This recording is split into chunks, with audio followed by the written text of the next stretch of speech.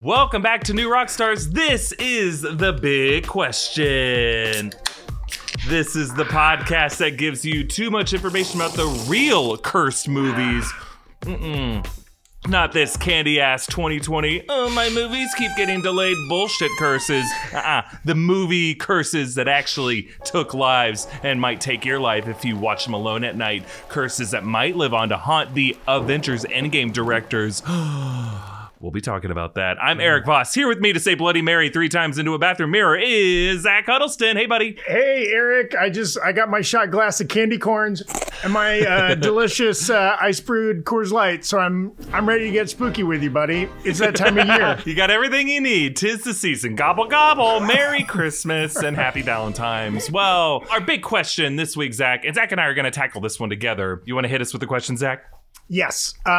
So we've been asked this a couple times, and we also just love to talk about this in general.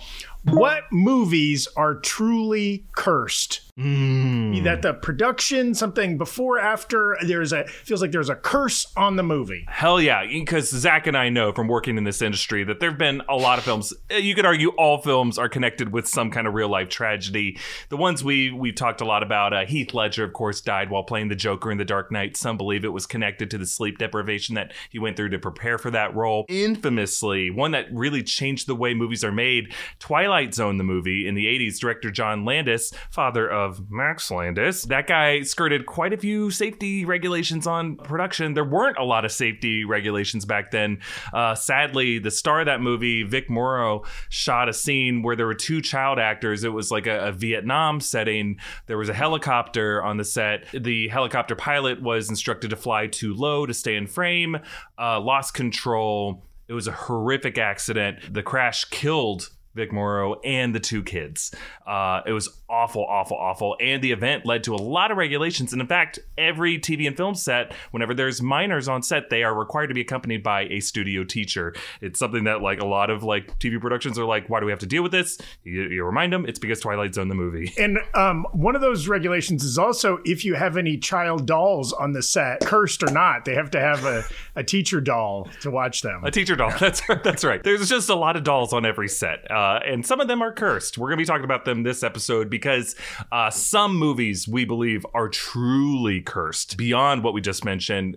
Truly creepy stories behind their making, really eerie coincidences that have followed them in their whole franchise history. Coincidence? I think not. But, we're going to try to stay respectful because, we have been told if we're too jokey with this topic, especially when we talk about evil spirits, the ghost of old man Bechtold might appear.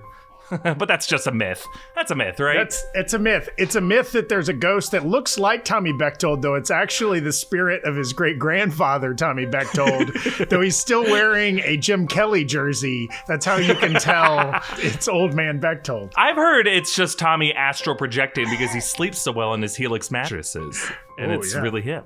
Well, we'll find out. What's our first cursed film that we're talking about? I want to kick this off with one of the best both movies on our list, just as a good movie, and maybe one of the most cursed movies on our list. I'm talking about The Exorcist from 1973. Ooh, yeah. And for those that haven't seen it, hit pause on this, go watch it. It's such a good movie. Yeah. Oh, that's amazing. But in that movie, an actress's daughter, played by Linda Blair, becomes possessed by a vulgar demon that 2 priests attempt to exorcise. Directed by William Friedkin, who also did The French Connection, a lot of other great movies of the 70s. Yeah. But there's a lot of spooky coincidences and strange happenings. During the Rome premiere of this movie, a 16th century church across the street from the theater was struck by lightning and the cross fell to the ground. Which, I mean, if a church getting struck by lightning says anything, I don't know if that's God's mad at this movie or Satan's mad at this movie or both. Or God was mad that they premiered it in Rome. Come on. This is such. There's a lot of Roman Catholic cardinals and bishops who are probably praying against this movie. Or they were rooting for it, saying, yes, this might make people go back to church again. I know, right? Like, it certainly made a lot more people believe in exorcism and possession and things like that the Catholic Church technically does believe. It is part of the catechism. Yeah. The power of Christ compels you. Oh, does it? does it compel me? Some other strange or creepy coincidences. During filming, the sets burned down at night. Well, nobody was there. Nobody was harmed. But the only part of the set that was completely untouched was the bedroom set where the girl, Regan experiences most of her demonic possession. So it's a I kind had of a heard strange of the coincidence. set. I had heard of it burning down. I didn't know the room was left untouched. That's wild. That's true? It's wild if true. Wild if true. There were at least 9 deaths associated with the production, including Linda Blair's grandfather, 2 actors who kind of had small parts in the movie, and Max von Sydow's brother, who died on the very first day of filming. He wasn't a part of the movie, but he died elsewhere. I will say the counter evidence to that is Max von Sydow lived like 50 more years after this movie came out and like just recently died at like age 190. So he had to watch all of his friends and family die around him, Zach. That was a curse. The true curse of old age, Eric. Yes. It's been 84 years. Okay. And then there are a couple of things, and this is going to be a recurring theme for a couple of our movies here today. William Friedkin, the director, maybe a bit of an asshole. Not a great guy. There's some stories out of the 70s, like a lot of like your Francis Ford Coppola's and some of the other big directors of the era. Yeah. Very ego-driven, very like my way or the highway. And he did purposely a couple stunts in this movie with Ellen Burstyn, who played the mother, and Linda Blair, who played the daughter, that hurt them. And he wanted the stunts to look super real and like maybe skirted some safety issues or whatever. Linda Blair had a spinal injury, and I think Ellen Burstyn had like a neck injury, and they used those takes in the final film. Oh, that's so messed up. There's a scene, you can look it up, where Ellen Burstyn gets thrown against a wall and like kind of hits her head, and her reaction is legit because she's really hitting her head and it looks gnarly. And then kind of the scene where like Linda Blair is like being like jerked up and down. She was like kind of on like a hydraulic board, and like the safety harness kind of got loose and she was really being slammed against the board and like shedding real tears. Pretty gross. You're nasty. There is a common theme of female actors being the ones who directors like to shock and use their takes. They did this with Alien too. Yes. Ridley Scott sprayed one of the actresses in the face with the blood from John Hurt, the chest burster scene. And it's like, why do you think that's the only way? I think it shows like, oh, we don't trust women to act naturalistically, so we have to like shock them and scare them on set. It's like, just trust your actors to do their job, please. God. Yes. And 2 movies we're not going to talk about, the Kill Bill franchise and Stanley Kubrick's The Shining, have famous stories of those directors not being very nice to their female stars and kind of torturing them in the name of art. And then here's the final and creepiest evidence of some kind of curse. Maybe this is the origin of the curse on The Exorcist, besides the general theme of demonic possession. The cast includes a real life murderer. That's right. Okay. So there's a scene where they take the girl to the hospital to have some tests done. And William Friedkin went to the hospital to see some of these tests be done. And so he used the real like doctors and assistants that he encountered in the scene. So it's a real doctor playing the doctor. It's a real like technician. The technician in the scene was this guy, Paul Bateson, who's a real life medical technician who 4 years after this movie came out, admitted to killing his lover, who was a reporter, and like called like the newspaper and basically admitted it. And there's some thinking that he might have killed other people as well. So he's the guy. He showed up in Mindhunters on Netflix, right? He was one of the people they interviewed. In that show and in real life. Yeah. And again, the Pazuzu, the demon that supposedly possesses the daughter in this movie, is a real demon. He was worshipped or feared or whatever in northern Iran, millennia ago. They've got real like Pazuzu amulets and stuff like that they've dug in out of the earth. So some real stuff here. As long as we don't say that demon's name a third time, we may be okay. Which demon? Pazuzu? No! Old Man Bechtold. He's back. He is actually, with us. You know what the holy water for Old Man Bechtold Ghost is? Coors Light. Coors Light. So what hex score would you give The Exorcist, Zach? It's pretty strong evidence, Eric, all those deaths and everything. So I'm going to give it 4 out of 5 hexes. Ooh, that's a pretty good score. All right. I want to move on to another one that people say is cursed, Rosemary's Baby. So if you haven't seen this one, it's also a great film to watch. Made in 1968 by Roman Polanski and very much connected to the history of Hollywood in some really dark ways. Gotta go see it because it also is like weirdly relevant to now. It's about a young wife played by Mia Farrow who becomes pregnant under mysterious circumstances, and she suffers gaslighting from her husband, from her neighbors, until, spoiler warning for the ending of this movie, she delivers a child who is the eyes. What'd you do to his eyes? The hellspawn of a satanic cult. Oh God, what a messed up, creepy ending of a film. So famously, this film is considered to be cursed. Producer William Castle suffered from a long and painful illness that he blamed on an angry letter that was sent to him after the film's release, which might be a little thin, but also you got to take into account the film's composer died of a mysterious brain injury after the film ended. But most famously, the year after the film's release, the Manson family killed director Roman Polanski's wife, Sharon Tate. She was pregnant. There were other people who were murdered that night. It's documented in the, well, not really documented. It is depicted or hinted at and then averted from in Once Upon a Time in Hollywood. Also a really amazing film that you should check out. But some kind of creepy lore around this. The actual head of the Satanic Church, Anton LaVey, was rumored to have played the devil in the nightmare sequence at one point. LaVey was friends with Susan Atkins, who was one of Charles Manson's followers. But, you know, in the late 60s, early 70s, there were a lot of people who were part of the family. One of the Beach Boys was part of the family at one point. Yeah, Dennis Wilson, maybe? I'll also say, Eric, just starting, I found a lot of connections between some of these cursed movies. The guy who plays the husband in this movie, John Cassavetes, real-life husband to Ellen Burstyn, who played the mom in The Exorcist. Whoa! Eric, so how many hexes are you giving Rosemary's Baby? I'm going to give it 2 out of 5 hexes, just because I don't think anyone would consider this movie cursed had the Manson Tate murders not happened. I think that was one of the most horrific events in Hollywood history, and then people just backtracked, retconned, associated it to Rosemary's Baby. Also, Roman Polanski's just also a dirtbag human being, so I think that also is attributed to a lot of this. Yes, a dirtbag human being who's still allowed to make movies, so that guy hasn't been too cursed. Moving on, one of my favorite horror movies for all the wrong reasons, 1976's The Omen, a classic. The son of an ambassador, the ambassador is played by Gregory Peck, is secretly replaced at birth, and then freak accidents and all these crazy violent deaths happen till the family kind of comes to finally, way too late, realize that their son is the Antichrist, Damien. It's all for you! Oh, the death scenes in this movie are both the cheesiest and some of the scariest. Aim for the bushes.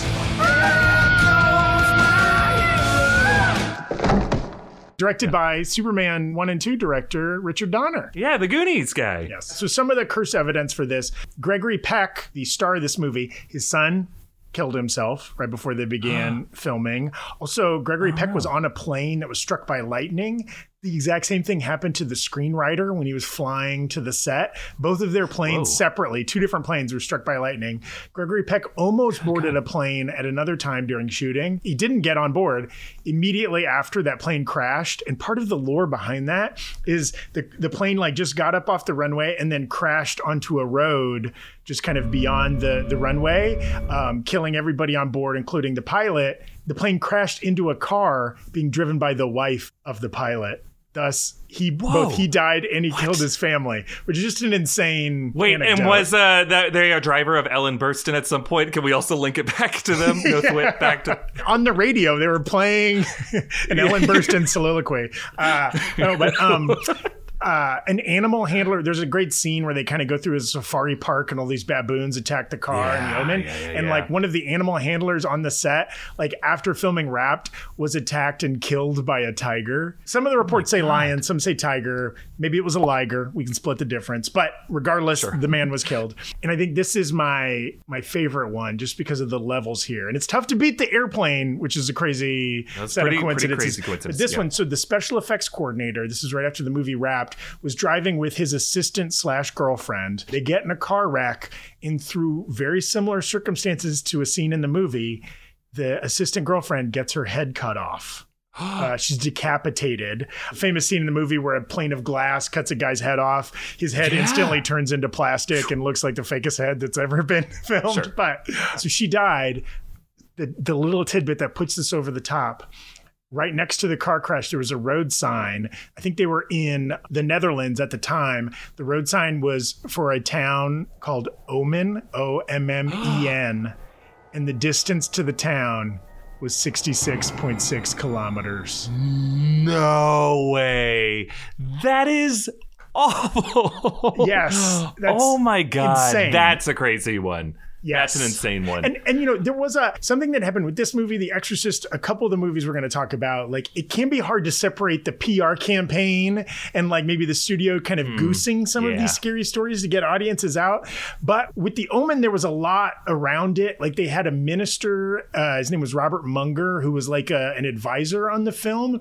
And he famously said all this stuff about like, you know, the devil doesn't want you to make this movie. He's going to come for you because he doesn't like that you're using his name so much or something like that.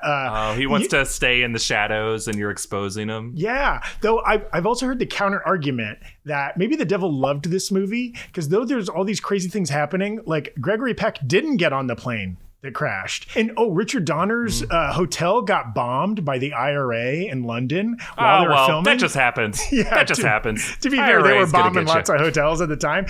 But he was unharmed and nobody in the cast was harmed. So it's like maybe the devil was protecting this movie. Oh, interesting. For all those reasons, and just for the incredible silly gore of The Omen, I give this movie 3 out of 5 hexes. Fair score. Right in the middle. There's enough evidence there that definitely creeps me out. The next one I'm going to bring to you, Zach, is the Conjuring Annabelle Nun series, the James Wan horror film universe. So this initially with The Conjuring followed paranormal investigators Ed and Lorraine Warren, who were real people in the movie. They're played by Patrick Wilson and Vera Farmiga. They explore various hauntings, but as the film universe expands, it actually starts in the cold open with the doll Annabelle, but then we follow Annabelle in her own film series. That's The Doll, the haunted doll, and then the Nun. The Nun is the latest wrinkle of this universe. So throughout these films, there have been various claims. So Vera Farmiga has claimed that a ghost left claw marks on her laptop while filming, which is interesting. She saw it on her screen and she thinks it was associated. So also in The Conjuring, the day that the real family that the film was based on, so this was a family that was in this house and that real family visited the set,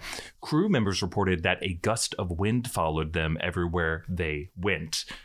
Which, I don't know. I've talked to some Teamsters in my life. They're full of stories. Because most of the time they're not working. They're just kind of like, ugh. Yeah, we know where he's buried, but...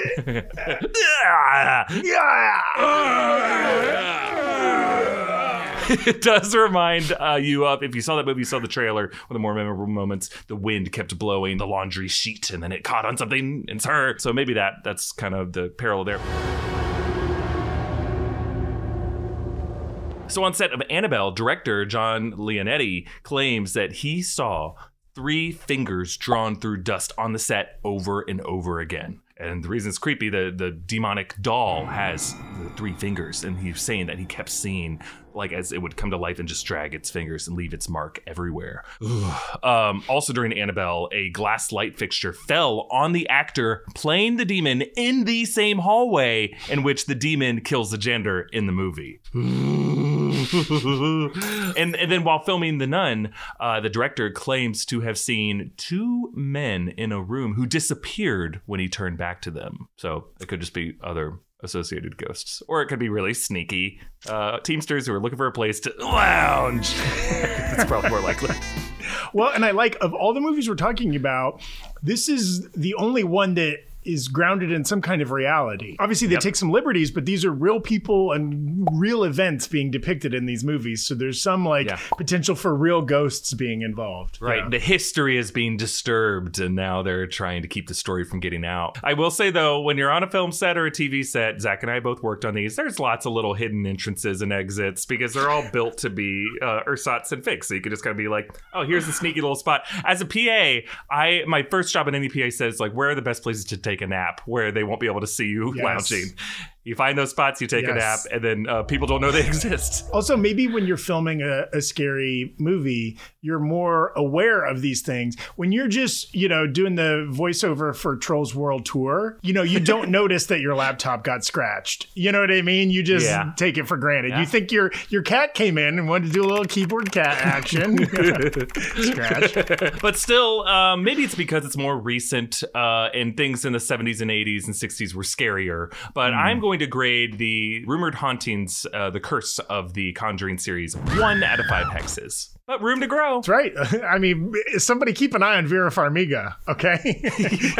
if some bad stuff happens to her, Patrick Wilson, then that score is going to go way up. Speaking of bad stuff happening to great actors, our next movie, 1993's The Crow. And now to young Zach, this was a formative film. Loved this movie. Loved the mythology around this movie. It's about a man who gets kind of killed wrongly, played by Brandon Lee, comes back from the dead to kind of be this kind of spirit of vengeance. Has some similarities to a Ghost Rider or whatever.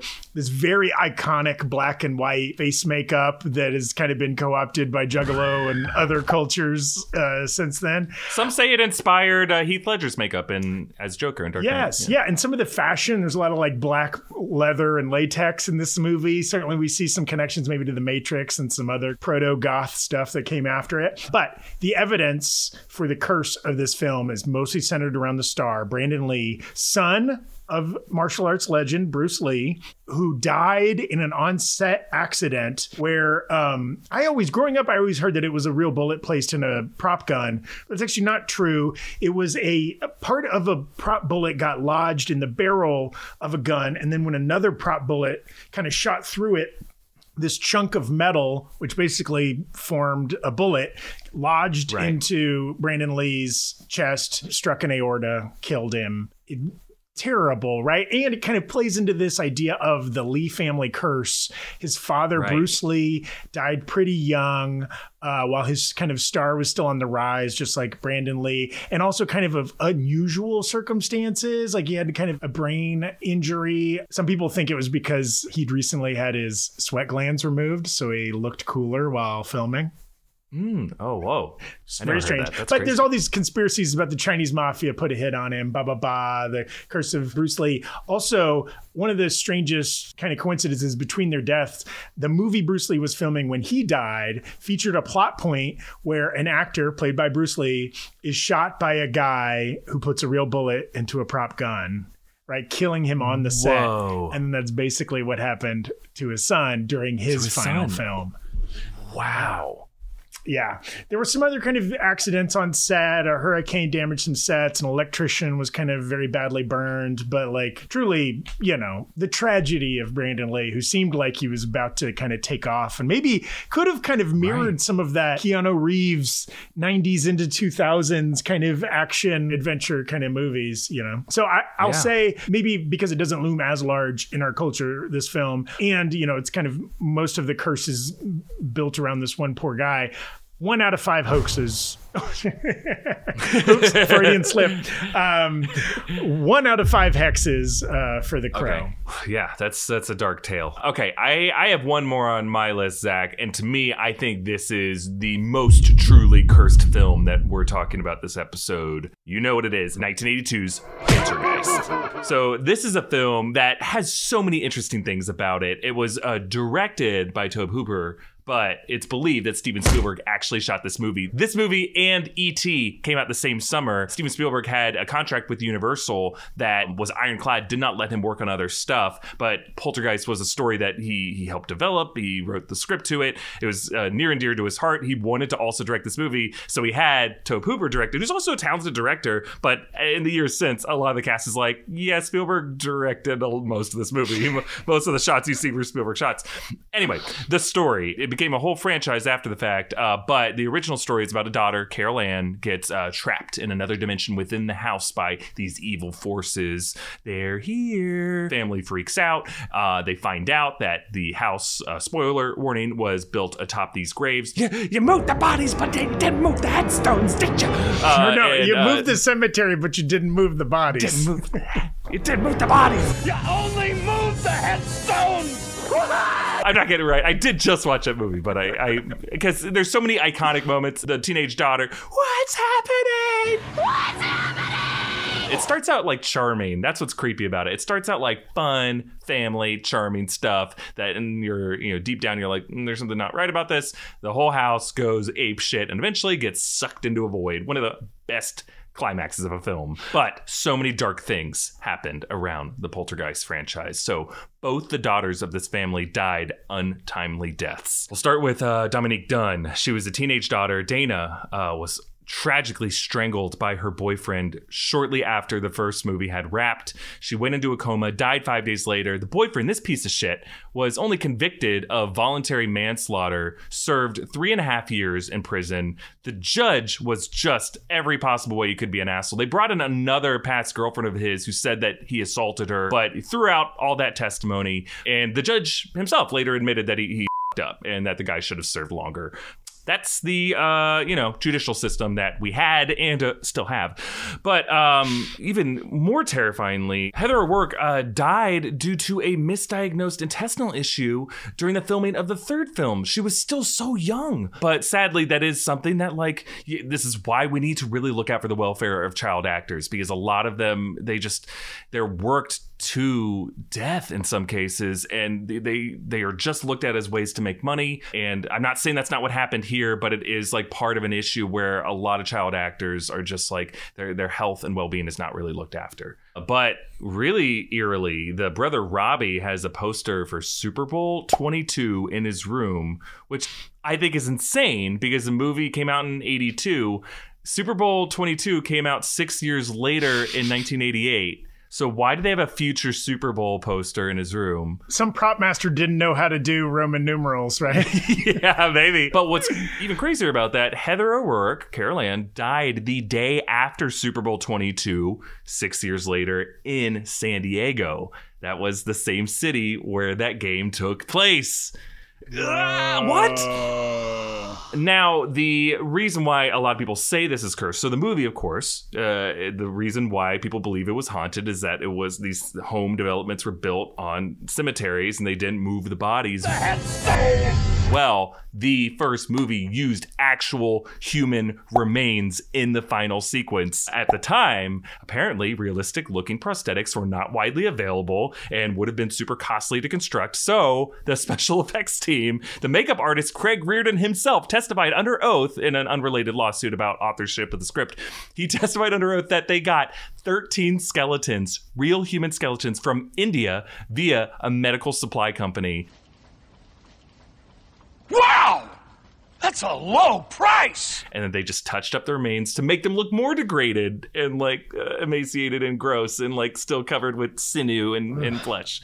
Which, to be fair, there is a long history of this in Hollywood, right? Obviously before the advent of easy replicas, in the movie Frankenstein, they use a real skeleton. There's been in basically any horror movie made before the 80s, if you see a skeleton, there's a good chance those are real human bones. Doesn't make it any less creepy. And what's super gross about it, you'll remember the scene, the mom goes into the dugout swimming pool and then the bones float up and it freaks her out. She, at the time, as a young actress, thought that they were prosthetics. She thought they were props. They didn't tell her those were real bones. She just didn't think to ask. And later she found out about it, was super creeped out. And a lot of people associate the curse around this film to be related to the fact that they used 13 real human skeletons in the production of this, in a story about how you should not disturb human remains. But the actress JoBeth Williams said that everyone was so creeped out in the sequels. They had the co-star Will Sampson, who is a real-life member of the Muskogee Creek Nation. They had to perform an exorcism on the set in the second movie just to put everyone at ease. But years later, crew members in the 1990 film Ghost claimed to have heard footsteps and a child's laughter on the set, which we found out later was the same soundstage that Heather O'Rourke had shot on shortly before her death. The actor of a cursed film cursing another film is the snake eating its own tail of cursed films, is it not? Right. I believe it is. And we'll see how this develops because in April 2019, they announced that they are rebooting the Poltergeist franchise with directors of Avengers Endgame, the Russo brothers, behind it. So, Zach, do you think that curse will follow them? Well, I hope not, because I enjoy the work of the Russo brothers. Which Avenger would you cast in a Poltergeist reboot, Eric? I think it's got to be Mark Ruffalo. That guy, no one can show confusion and bewilderment on his face like Ruffalo. He's the modern day Craig T. Nelson anyways, isn't he? Yeah. Oh, absolutely. All right. And I am going to score this 5 out of 5 hexes just because of the tragic deaths that have surrounded it and the fact that we have proof that they did actually something very creepy on the production. I feel like that's got to be connected in some metaphysical way. Absolutely. As we close out this segment, Eric, I will kiss this button I took from your coat the last time I saw you in person. It's Thinner.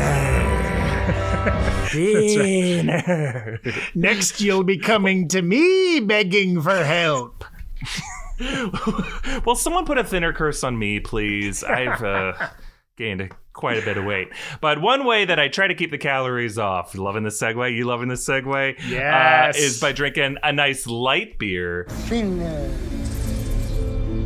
Even though these days we're not technically going anywhere, that doesn't mean that life doesn't feel go, go, go as we switch from doom scrolling on social media to Zoom meetings to family obligations. It's a lot. We got to deal with a lot. Sometimes, Zach, I know how you feel. We got to just turn it off. And when we do, we reach for the beer that is made to chill. Coors Light. Thanks to Coors Light for sponsoring. Coors Light is brewed with a 3-step cold process, cold lagered, cold filtered, and cold packaged, so it's actually made to chill. You know, Eric, I had one of these special cans too that like the mountains turn blue when it gets cold enough. Oh, yeah? You can still, it's been open for a little while now, but you can still see they're blue here. And that's how I knew it was time to pop this bad boy. I do believe, and this is not intentional, I do have a larger beer than you, Eric. That's not a reflection of my manhood in comparison to yours or my thirst or anything like that. So it just happened to be the one I got. Do you think maybe he's compensating for something? It means I'm a bigger man, and to me the drinks look real small. I'm a big, tall Paul Bunyan with my cans of beer. The mountains look so small to me. Look at those hands. Are they small hands? Look, that's why Coors Light is the one we choose when we need a moment of chill. So when you want to reset, reach for the beer that's made to chill. You can have Coors Light delivered by going to CoorsLight.com and finding a local delivery option near you. And remember, celebrate responsibly. Coors Brewing Company, Golden, Colorado. Ooh, also, Zach, have you seen the Social Dilemma documentary on Netflix? I've heard so many people talk about it, but no, I haven't gotten to it yet. Oh, you got to watch it. This was such a terrifyingly illuminating experience for me. So in the movie, you learn these tech insiders explain how social media is specifically engineered to exploit users' data for profit. They call it surveillance capitalism. That is exactly what it is. Look, I may be cool with normal capitalism, but I don't want my data being harvested so tech billionaires can get richer and richer and I get nothing out of it other than people like knowing me and putting me in a code form into their algorithm so they can kind of predict my habits in a very creepy way.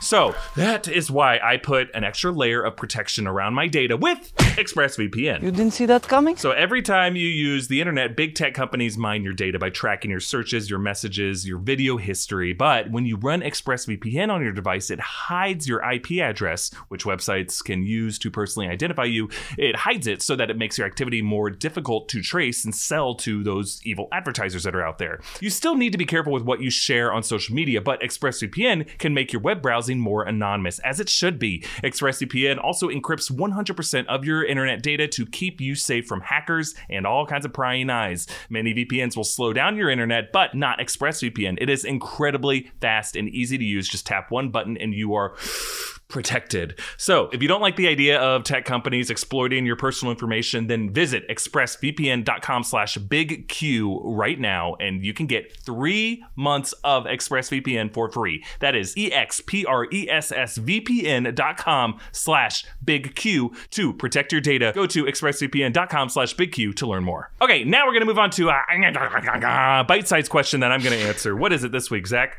We got actually a physical letter from viewer Lindsay. who I think does a great job doing some Doctor Strange cosplay that we might link to here. But she asked this very important scientific question, Eric. Okay. All right. Do the massive biological changes that happen to our favorite heroes impact the magnitude of their farts? Okay. And what is the possibility of their farts causing any kind of damage? Excellent question. I'm so glad you asked. Well, we did find this Marvel toy game called Operation Hulk, in which the cover of the box depicts it's like Operation, but with Hulk. There's a deadly green gas coming out of his butt with a skull and crossbones, implying canonically that Hulk's farts are deadly. So you gotta be careful.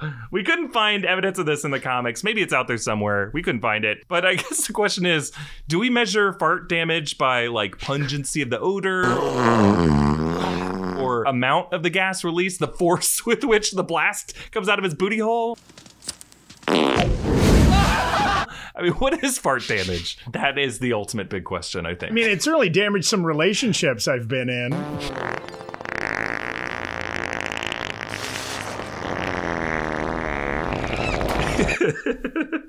A lot of road trips ruined by fart damage. Oh, hey, what the hell? A couple elevator rides. Yeah. Okay, let's talk about how flatulence works biologically. It's a normal process. They believe that most people should be farting about 10 times a day. So, all your girlfriends out there who say they don't fart, they are ripping it, a decade at a time. So be smart, know your farts, and let them rip. Really, it happens when our bodies swallow air naturally whenever we're eating or drinking. That air builds up. Also, when we eat foods that are difficult to digest, it releases a gas that builds up. And if you think about it, Hulk eats what we eat. He just eats a lot more of it. We saw that huge breakfast in Avengers Endgame. He was also constantly snacking. He was eating ice cream, which I don't know about you, Zach, but when I eat ice cream or dairy, clear the room.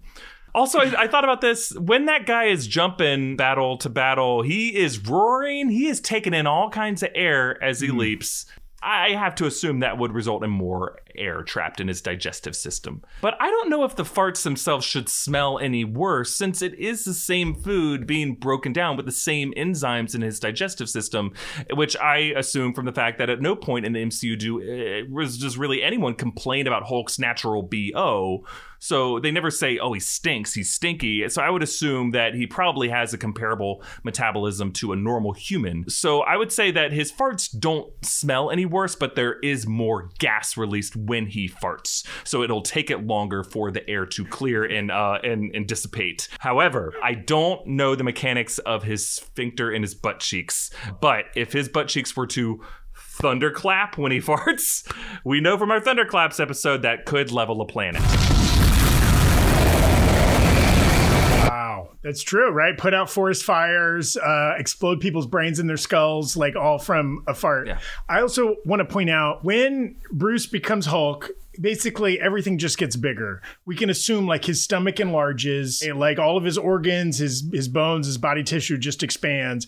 And now this doesn't impact current MCU Hulk, who's permanently Hulk, but like kind of the classic canonical Hulk, when he goes back into being Bruce, everything shrinks back down, but not the gas molecules in his stomach. So when Hulk turns back into Bruce, he's got to be ripping one of the biggest. That's got to be, steady stream of fart. That's why he had to walk over that hill in Age of Ultron, is really he was just trying to walk it off crop dusted on the other side of those trees.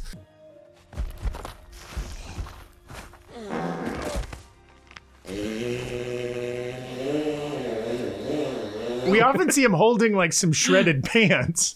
We don't see what happened to the seat of the pants, I think if he were to thunderclap a fart, he must have some control in order for that to be the case. Because not just anytime Hulk claps his hands, he has to like aggressively, intentionally bring his hands together to create that shock wave. Yes. So when I fart, I'm not thinking about the friction in my butt. I'm not controlling it. It just happens.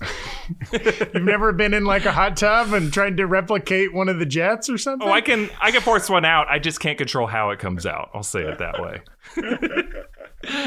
We should move on to our final box of scraps. 20 more minutes of Hulk farts.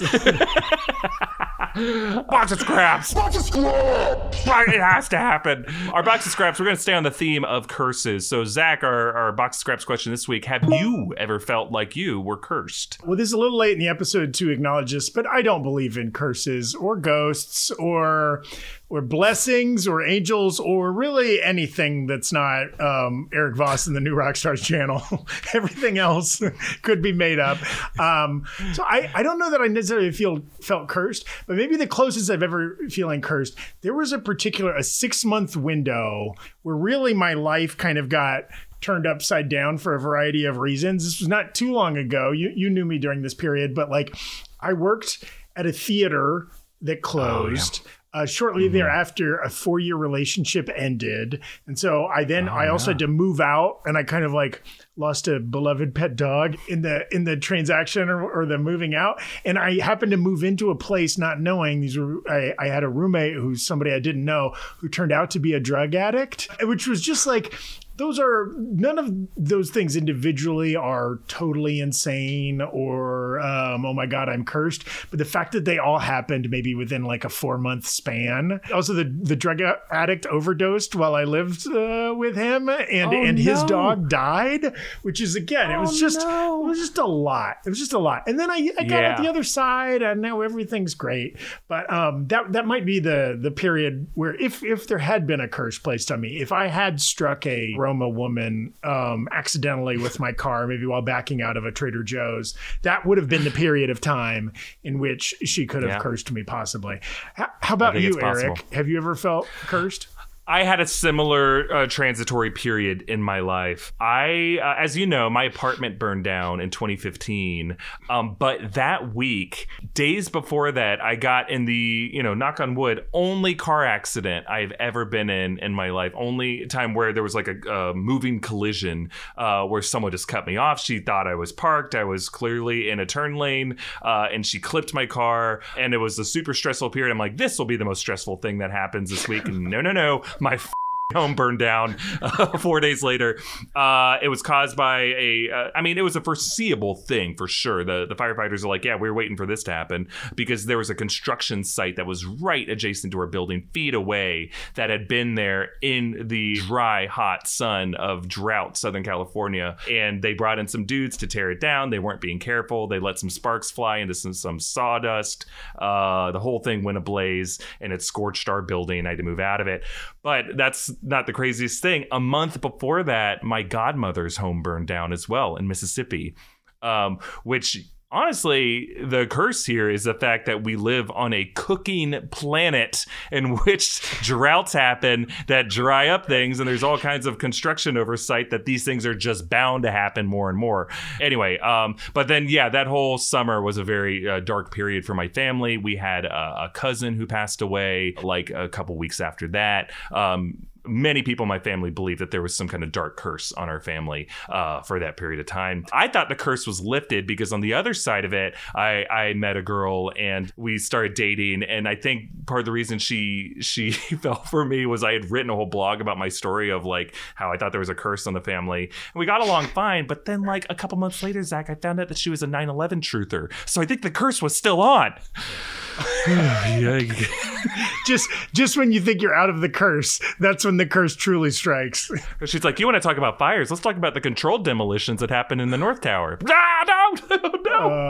No, she didn't say that. She's actually a very nice person. She just believes certain anti-vaxxer and 9/11 truther conspiracy theories. It's fine. I wish her the best. But anyway, so yeah, I don't know if I believe in curses, but as you do, probably, Zach, I do believe in when it rains, it pours. Yes. Good things come in bunches and bad things do the same. Yeah. Just how it happens. Well, let us know if you have been cursed down below. We'd love to talk more about these kind of things on New Rockstars other than just superhero theories. But on that is our show this week. Zach, it has been wonderful to talk about the terrifying real history of Hollywood with you. Thank you. Absolutely. Always a blast, Eric, when you have me on the show. Thank you to the ghost of Tommy Bechtold I for allowing us to complete this episode.